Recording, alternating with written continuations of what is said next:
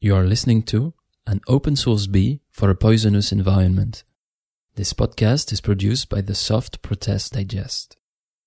The hyper-industrialization of our food systems is leading the biodiversity of our ecosystems to collapse. An excellent witness and the key example of this crisis is the case of the bee. To address this issue, we took the train through the suburbs of Paris to the region of Essonne, west of the capital, to meet beekeeper and biologist Julien Perrin. Julien breeds Buckfast bees, which can be considered a rustic species, which, in other words, means resistant to all the disasters she has to face. Julien works in collaboration with a large community of beekeepers to multiply these open-source bees.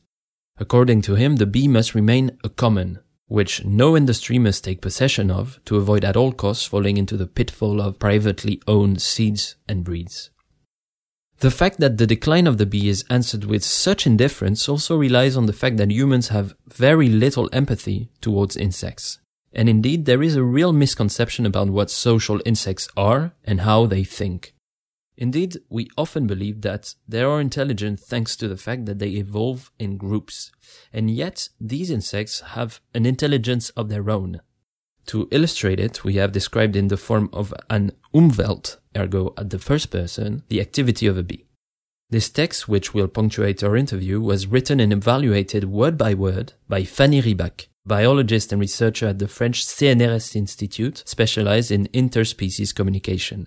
It is read by French performer Nolwenn Salaün. We hope you will enjoy this episode.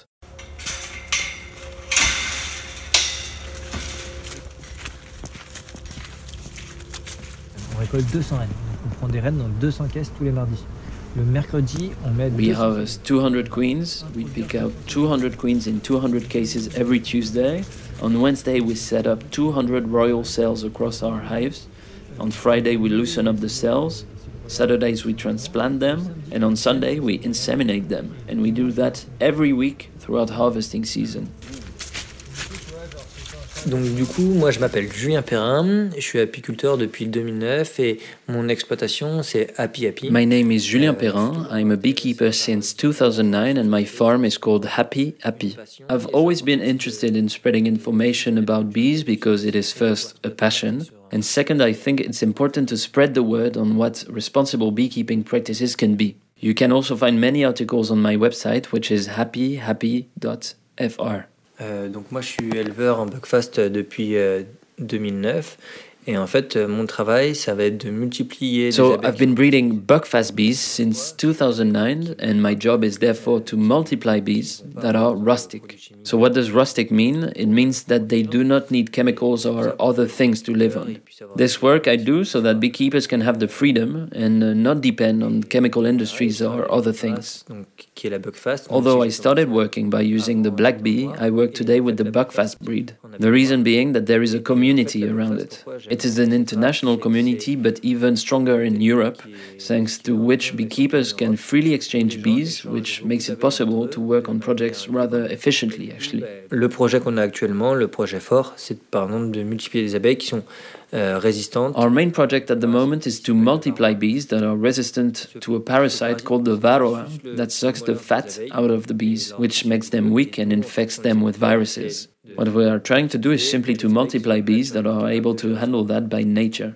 On peut aller un petit peu plus dans le détail justement comme tu as abordé la question. So maybe we can go a little bit more into detail. You mentioned the varroa issue, if I understood. Perhaps we can take this opportunity to list all the challenges that bees are facing today. Which problems are bees affected by? Les autres problèmes qui touchent les abeilles. Alors en fait, les problèmes des abeilles sont... To be honest, bees are facing multiple problems. The first problem that pollinators as a whole and bees in particular are facing is the artificialization of the environment. On n'a plus une sorte de grande diversité des... Today, there is no longer a great diversity of habitats, therefore very little diversity of flowers. It leaves us with large plains covered with one single type of flower or plant, or sometimes actually no flowers at all. Et du coup, ça fait qu'à la place d'avoir une diversité de ressources, une diversité... Therefore, instead of having a diversified and constant diet, the bee is left with an unstable source of feed. To give you an image, it's a bit like eating only salad. Salad may be good for you, but if you can only eat that, quickly you face a problem of nutritional balance. So you have to eat a variety of products. And note that this lack of diversity of food is even stronger for pollinators. On dit la diversité des ressources. Un autre problème qu'on a, c'est que... Another problem we have is the competition with the chemical industry. Articles have shown, for example, that the mobility of the sperm of male bees decreases under the influence of certain chemicals, which, as a result, directly affects the ability of bees to reproduce. Les abeilles à se reproduire, ça peut avoir d'autres impacts aussi sur leur capacité. These products can also have an impact on their ability to locate themselves in the environment.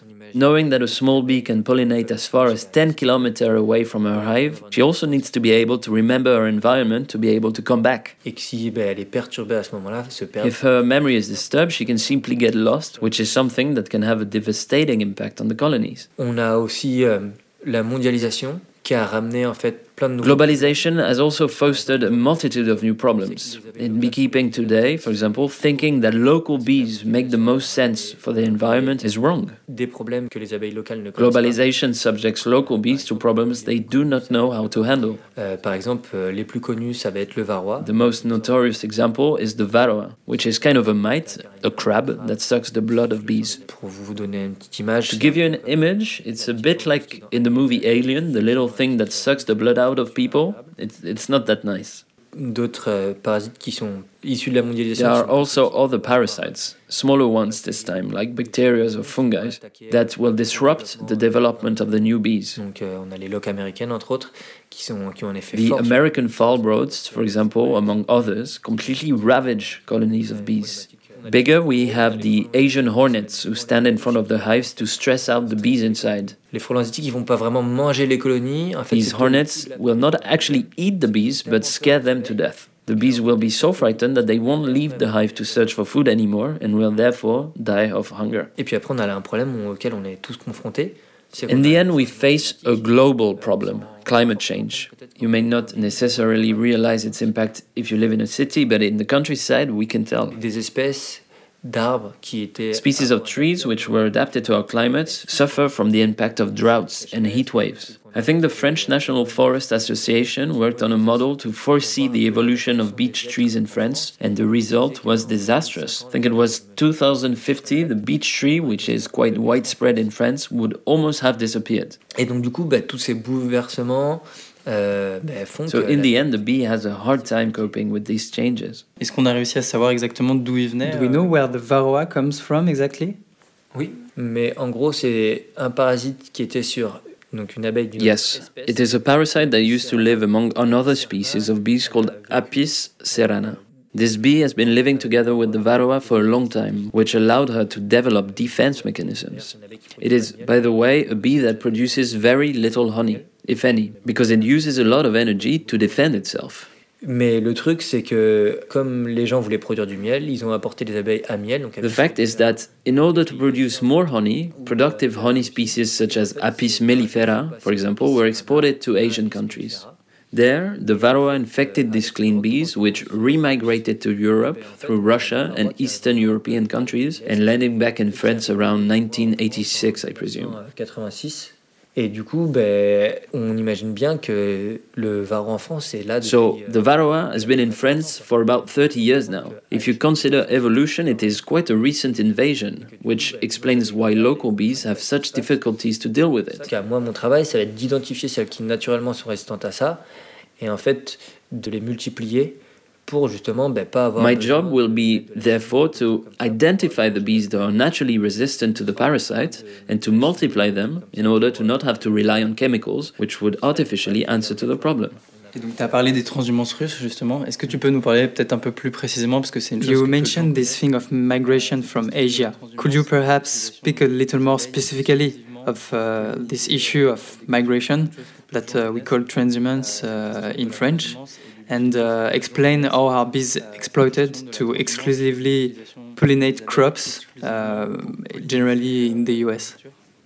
Ça, c'est effectivement, c'est quelque chose qui est Indeed, it is something that is and may even unfortunately become the future of beekeeping.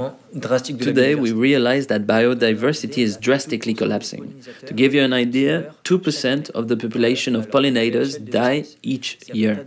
2%, that's the equivalent to the number of victims of the Spanish flu.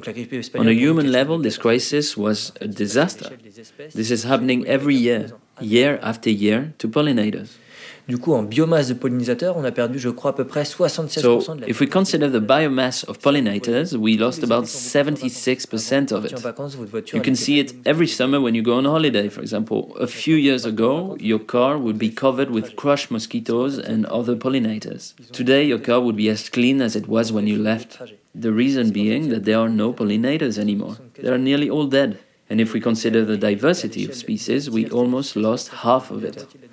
Donc du coup, ça c'est juste le marqueur qu'on a un milieu qui est extrêmement problématique. Du coup, vu que ces pollinisateurs... So this is the marker of how problematic our environment actually is. And since pollinators no longer exist, there is now a problem of pollination. And it is a fundamental issue because a third of our food depends on pollinated plants. So this is a major problematic that we have to address, especially since pollinators have an impact that is also ecosystemic. In other words, they contribute to the planet's ecology by being responsible for the life of other species of plants, birds, even fish. Et au niveau de la transhumance, c'est quoi?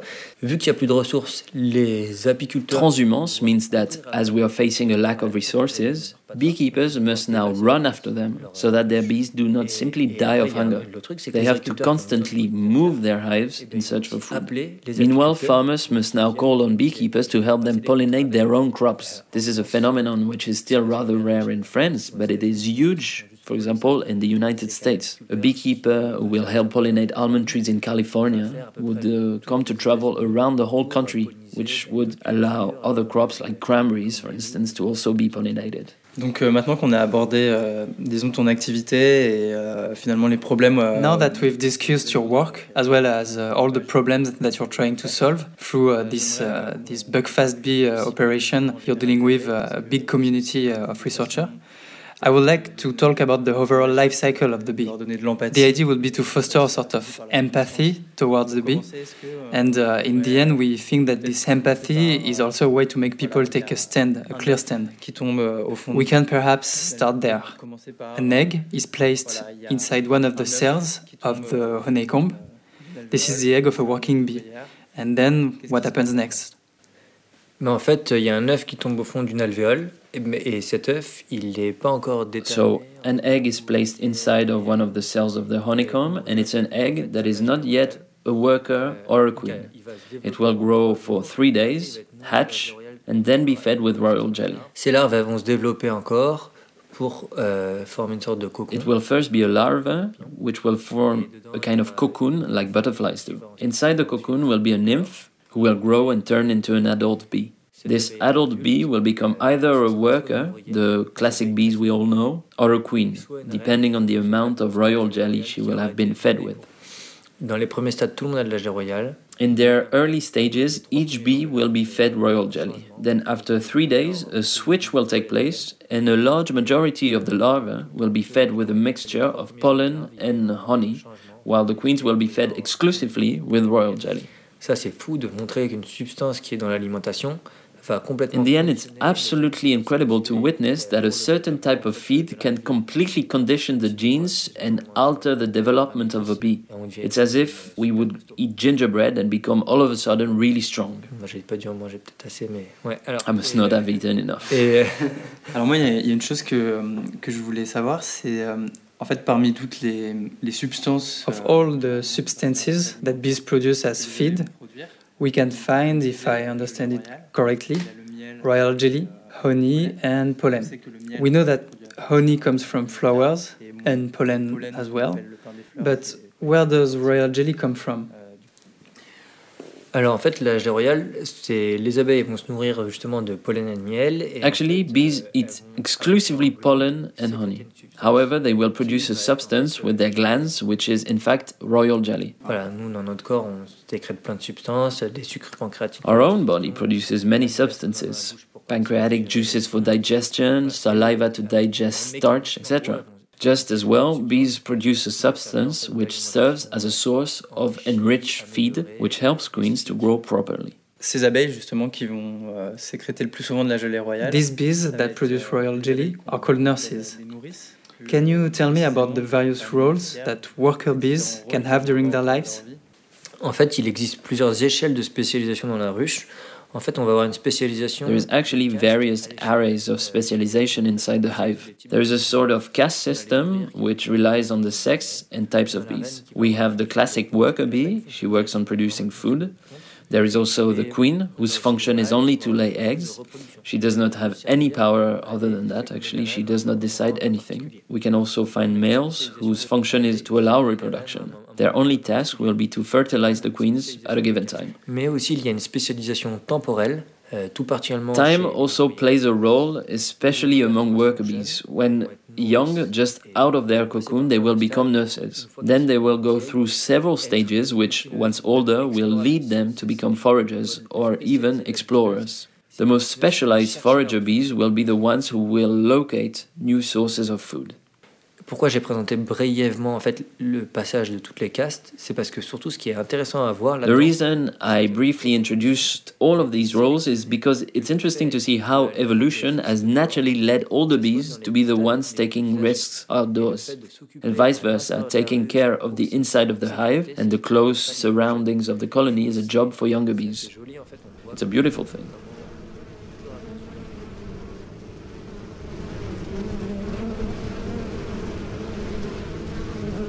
I was born in the dark of a hive smelling of honey and information. I was born in the dark of a beehive filled by the pleasant, uninterrupted buzz of the network vibrating like a cable under my feet, telling me who and where and when. I do not see. I feel the weight of the offspring of our work fall gently on the waxed floor of the rooms.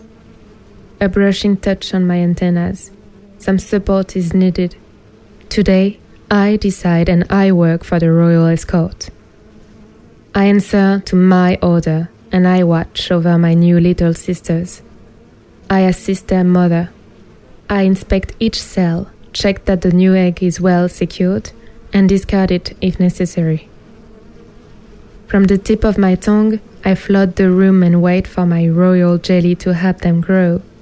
Then it will be honey and pollen.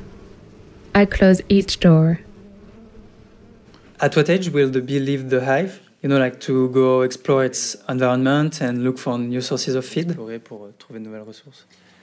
En fait, ce qui se passe entre la ponte et la naissance d'une ouvrière, il y a environ 21 jours. There is 21 days between the laying of the egg and the birth of a working bee, and another 21 days between their birth and them leaving the nursery. These numbers are relative, of course. The hive has a certain plasticity. Par exemple, si on enlève toutes les butineuses d'une ruche, et bien en fait, des abeilles jeunes. If we were, for example, to remove all the foragers from the hive, for instance, young bees may become foragers straight away and vice versa. If we were to remove all the young bees, old bees could become nurses again. But in general, they stay 21 days in the nursery, 21 days inside the hive, and around 21 days outside, foraging in the wild. Et en fait, la fin de leur vie, c'est quelque chose qui va être variable, ça dépend des conditions météo. Their lifespan can vary. It can depend on the weather, the environment, the season. Bees that are born in the harvesting season, therefore in June, July, will have a relatively short life because they will work a lot. On the other hand, the bees that will be born at the end of the summer and during the autumn will most likely survive the winter. Ce qui est joli, c'est qu'en fait, la température auquel elles vont être élevées quand elles sont petites va modifier The l'expression. beautiful thing is that small bees can be raised at a certain temperature inside the hive. Depending on the temperature, their genes will be altered and their metabolism will be impacted. Environnementaux qui vont vraiment Bees jouer. born in the winter will be born with more fat, for example. In the end, the environment really plays a specific part in the development of the bee and its resistance to it. These are mechanisms of anticipation that have been selected naturally over time. Je pense qu'on peut quand même un peu aller dans les détails des autres spécialisations qu'il y a. So we can maybe go further into details and talk about some of the other roles that the bee can have. For instance, I find it incredible to consider that bees produce wax with their abdomen, which they use to build their own habitat with. Leur habitat finalement. Oui, effectivement. Alors, il y a plusieurs tâches qui existent chez les ouvrières. Donc, on a les nourrices. Indeed, worker bees can carry out several other tasks. Nurse bees will take care of the nursery and the baby bees. Some others' job will be to clean the hive. And you're right, we can also find builder bees that use a very interesting mechanism. On a les abeilles qui se nourrissent quand même en grande partie, mais pas que, de sucre. Donc c'est comme Bees feed largely on sugar. It is as if we mainly drink soda. For humans, to consume too much sugar causes a serious problem which is called obesity. For bees, however, evolution has made it possible to stay clear of this problem by turning the excess fat into a product we call wax. Et du coup, à partir de cette graisse, elles vont l'utiliser en fait pour. It is from this fat that bees build the combs of the hive, as well as collectively vote for the potential replacement of the queen. Because actually bees have the ability to choose to replace the queen if needed. If the current queen is less efficient than it used to be, each worker will then stack its own piece of wax to form a cell with a specific shape. When the old queen will lay an egg in it, the nurses will only feed the larva with royal jelly, which will turn her into a new queen. Donc la cire, c'est vraiment quelque chose qui est passionnant. On pourrait en parler encore très longtemps. Ça a des propriétés. Wax is a fascinating material. It can carry vibrations along the hive, which allow bees to communicate with each other. D'ailleurs, c'est un problème grave dans la filière. This is, by the way, a serious problem nowadays because wax can sometimes be synthesized with other products that can interfere with the communication system of the hive. This can have a detrimental impact on the growth of the larva, on the strength of the honeycomb, etc. So, in the end, it is a very big problem that we have today. Pendant qu'on parle de la cire, on peut aussi peut-être parler de la façon. So while we're on the subject of wax, we could also talk about how the hive is used by the bees as some sort of map, like by performing various sorts of dances on the hive. It allows them to give very precise information on where to find the exact location of a source of food. Thanks to that, they can concentrate all the efforts of the nest on one particular spot. Is that right? L'effort de la ruche sur un endroit en particulier. Oui, la cire est travaillée de manière spécifique pour donner la forme des rayons. Donc, ça, c'est yes, the wax is specifically formed to give shape to the honeycombs. It's actually a beautiful thing. Bees will glue together small pieces of wax around them to form circles. These circles, pushed against one another, will give shapes to hexagons. It's a bit like bubbles of soap in a bathtub. It is a stable architecture that is formed through a thermodynamic process. Bees do not per se give shape to the rays of the honeycomb. They rely on the properties of the wax, which has a particular melting point, which allows it to form these complex structures. Ça, vous comprenez que c'est un équilibre très fin. Wax relies on a subtle balance of parameters. It must be plastic, but not too much, as it may collapse. That is why supporting natural wax is fundamental. Ensuite, sur le dessus des alvéoles d'abeilles, il y a une sorte de petit bourrelet de cire un peu plus épaisse, une sorte de maillage comme ça. Et ce maillage, on the top of the honeycomb is a sort of relatively thick tube of wax. It allows vibrations to pass. Knowing that there is very little light in the hive, the tube will serve as a communication cable. The bees will, as you said, indicate a location by performing a dance, which they will spread in the hive. Comment ça marche ces danses? En fait, les abeilles... These dances are designed in accordance with several factors. So when the bees come out of the hive, they can locate the position of the sun. When they come back to the hive, they communicate the position of the source of food in relation to the position of the sun. Knowing that there is no sun in the hive, they will consider that the sun is the top of the frame. Donc elles vont faire des sortes de 8. The bee will fly in the shape of an 8. And the center axis of the 8 will indicate the direction in relation to the sun, and the number of buzzing she will perform on the axis will indicate the distance. On comprend bien, une abeille qui allait très loin, elle a beaucoup volé. Why buzzing? Simply because we can understand that a bee who went very far has flown for a long time and moved a lot. Therefore, she expresses this effort in her dance. You have to move a lot. The bee will also have to inform the others on the quality of the feed. She will keep a small drop of nectar in her mouth that she will make the other bees taste so that they can evaluate if the nectar is good or not. Des mécanismes de contrôle quand on a des ressources qui sont... These are in the end systems of control which allow them to protect themselves from toxic substances. Some of them are gathered further down the hole of wax. One of them is dancing. She moves as if following the outline of two circles pressed together. The centers of these two loops allow her to draw an invisible straight line, oriented 13 degrees left of the sun, the direction. While moving, she vibrates in a rhythm. 6 buzzes, the distance. A new source of nectar located at 13 degrees 6 buzzes. It would have been professional of me to cross-check the various dances of my explorer sisters to make sure of the flight plan. But I decide to go. My path crosses the one of those who refine the honey. Their tongues are busy swallowing and spewing back the nectar they pour down the honeycombs, liquid. It must be preserved, and it must be ventilated, and their wings vibrate, making the air flow which will dry the honey. A dry honey for 6 months of dry cold. Est-ce que tu peux nous expliquer qu'est-ce que c'est finalement? Can you tell us what pollen and honey actually are? Le miel, ça vient du nectar qui est produit en fait par les végétaux que les abeilles. Honey actually comes from a nectar produced by plants. This nectar is a sweet juice which is relatively rich in water. Bees will bring the nectar inside the hive, enrich it with enzymes, then dry it by ventilating it, which will reduce its amount of water. This process will produce a syrup which is still lightly alive, honey. Le miel, il peut aussi venir pas directement de fleurs. Honey can also come from other sources than flowers, from honeydew. Honeydew are small drops of a sweet juice that aphids or small-scale insects produce by sucking the sap of trees or plants, which bees will later harvest to produce honey from. Donc ça, c'est pour le miel. Et pourquoi je dis que le miel c'est un produit vivant? The reason I say that honey is a product that's alive is that it contains a variety of enzymes that require special conditions to be active. On a un produit qui est encore plus vivant, le pollen. Le pollen, ça va être l'équivalent. There's also another product that is even more alive, pollen. Pollen is the equivalent of the sperm of flowers. Bees will add honey to it to form small little balls, and what is interesting is that they will later add a variety of microorganisms to it, mainly bacteria and yeast, which will actually ferment the pollen, kind of like a sauerkraut. Ça va permettre à ce pollen d'être plus digeste en fait, parce que c'est quelque chose qui est That will allow the pollen to be digested better and to be richer in nutrients. For bees, pollen is the equivalent of proteins, like a steak for us.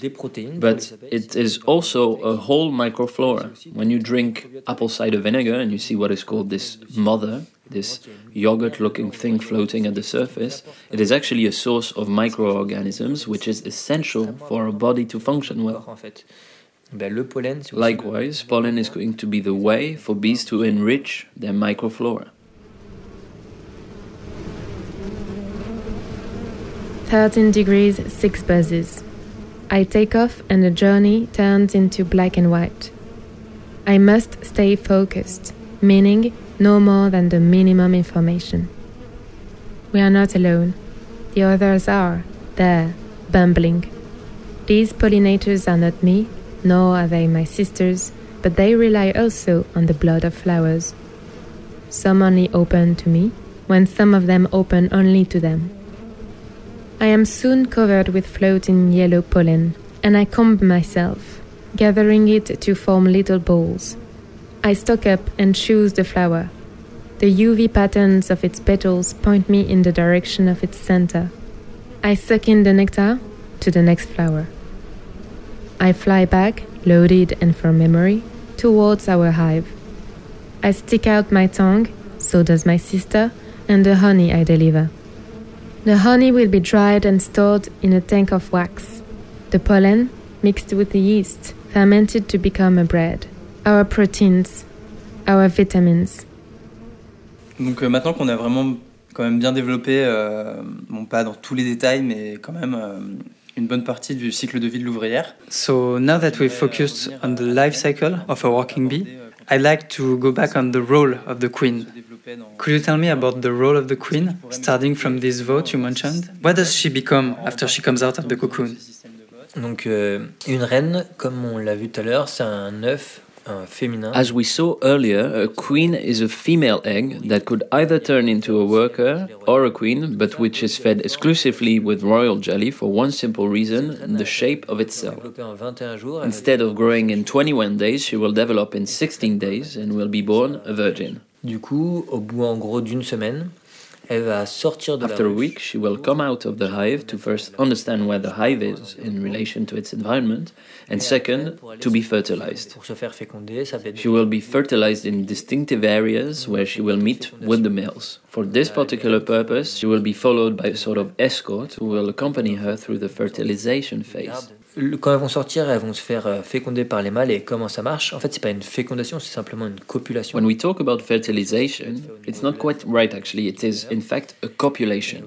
As we saw earlier, fertilization is done at the level of the egg. So what will happen is that the males will copulate with the queens, and their penises, which are almost as big as their body, will stay stuck. They will therefore withdraw themselves, tear away their penises, and die.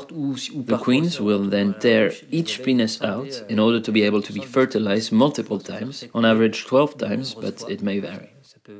Et du coup, il y a une vraie compétition entre les mâles là-dessus. On voit qui. There is also a real competition at play between the males. By leaving their penises in the females, they actually block the access to the queen's reproductive system to other males.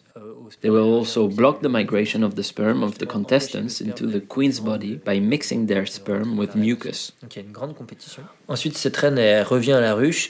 Et là, when returning to the hive, the sperm collected by the queen will migrate to a small internal pocket called the spermatac. That's why using the term fertilization is wrong. Fertilization happens when the sperm comes into contact with the egg. That's not what's happening here. On a en fait une copulation en fait qui va permettre à la reine d'engranger. The queen collects and stores sperm that she will distribute drop by drop throughout her life. Cette migration, cette maturation du sperme vers sa spermathèque, ça. The migration of the sperm to the spermatac will take from 3 days to a week, depending on the weather. The queen will then start laying up to 3,000 eggs a day throughout her life. Donc en fait, la reine, c'est juste une machine à pondre. The queen is, in the end, only a machine to lay eggs, and she will showcase the quality of her work by spreading a very pleasant smell around the hive. This smell becomes a sort of signal of presence. But as time goes by, the sperm will lose in quality and run out. The queen will try, with less and less success, to inseminate the eggs, which is something that will become harder for her, leading her actually to lose her smell. It is in these conditions that the workers will decide to replace her with a younger one. Et la reine, elle va vivre à peu près. How long does the queen live for in general? Ah ben, ça c'est quelque chose qu'on a vraiment vu évoluer. That's something we've really seen evolve in the last years, actually. In the past, queens could live up to 5 years. That's what my grandfather used to tell me. Today, they live from 2 to 3 years tops. Why? For the simple fact that they are facing an environment that is getting more and more tricky to deal with. There is a very noticeable drop in sperm quality, and it is the case for humans too. This sperm, which queens keep in their spermatac, is weak, which leads the colonies to replace their queens more often. Du coup, elles vont être changées plus rapidement par les abeilles, en fait. The queen has no more smell. To be honest, the queen has quite an unpleasant smell. Her rhythm has slowed down. Fewer larvae and a risk to not live to see the end of the winter. A vote and the queen is dead. A vote and the queen is born. I choose and I produce my ballot of wax. Each vote is counted, piled up, and the wax forms the walls of a larger cell. If it's a no, the construction will not be finished. If it's a yes, the construction will be royal. I decide and we build.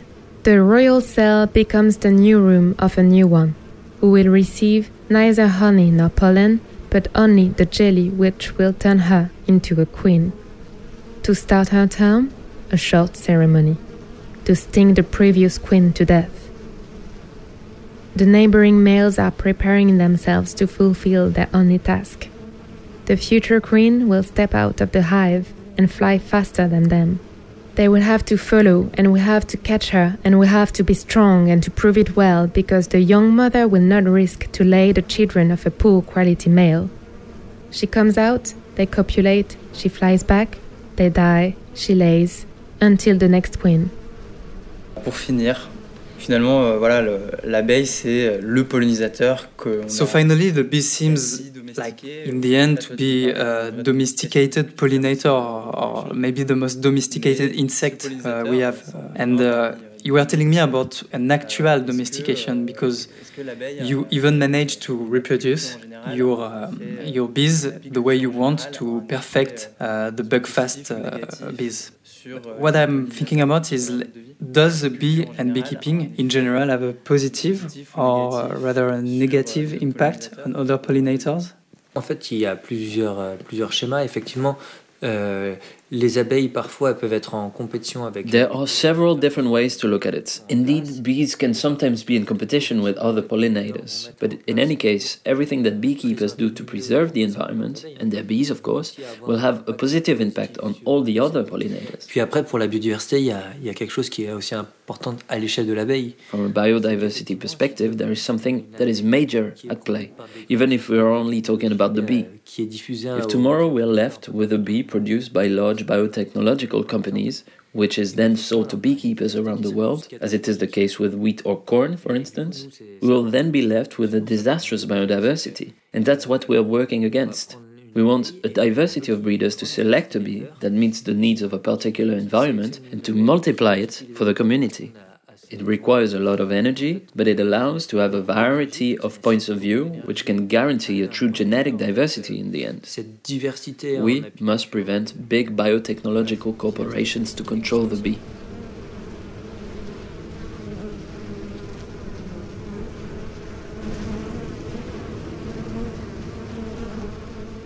Thank you for listening to An Open Source Bee for a Poisonous Environment. You can find this episode as well as other podcasts on the podcast app or on SoundCloud with the keyword The Soft Protest Digest. You can also visit our Wikipedia, thesoftprotestdigest.org, for more information.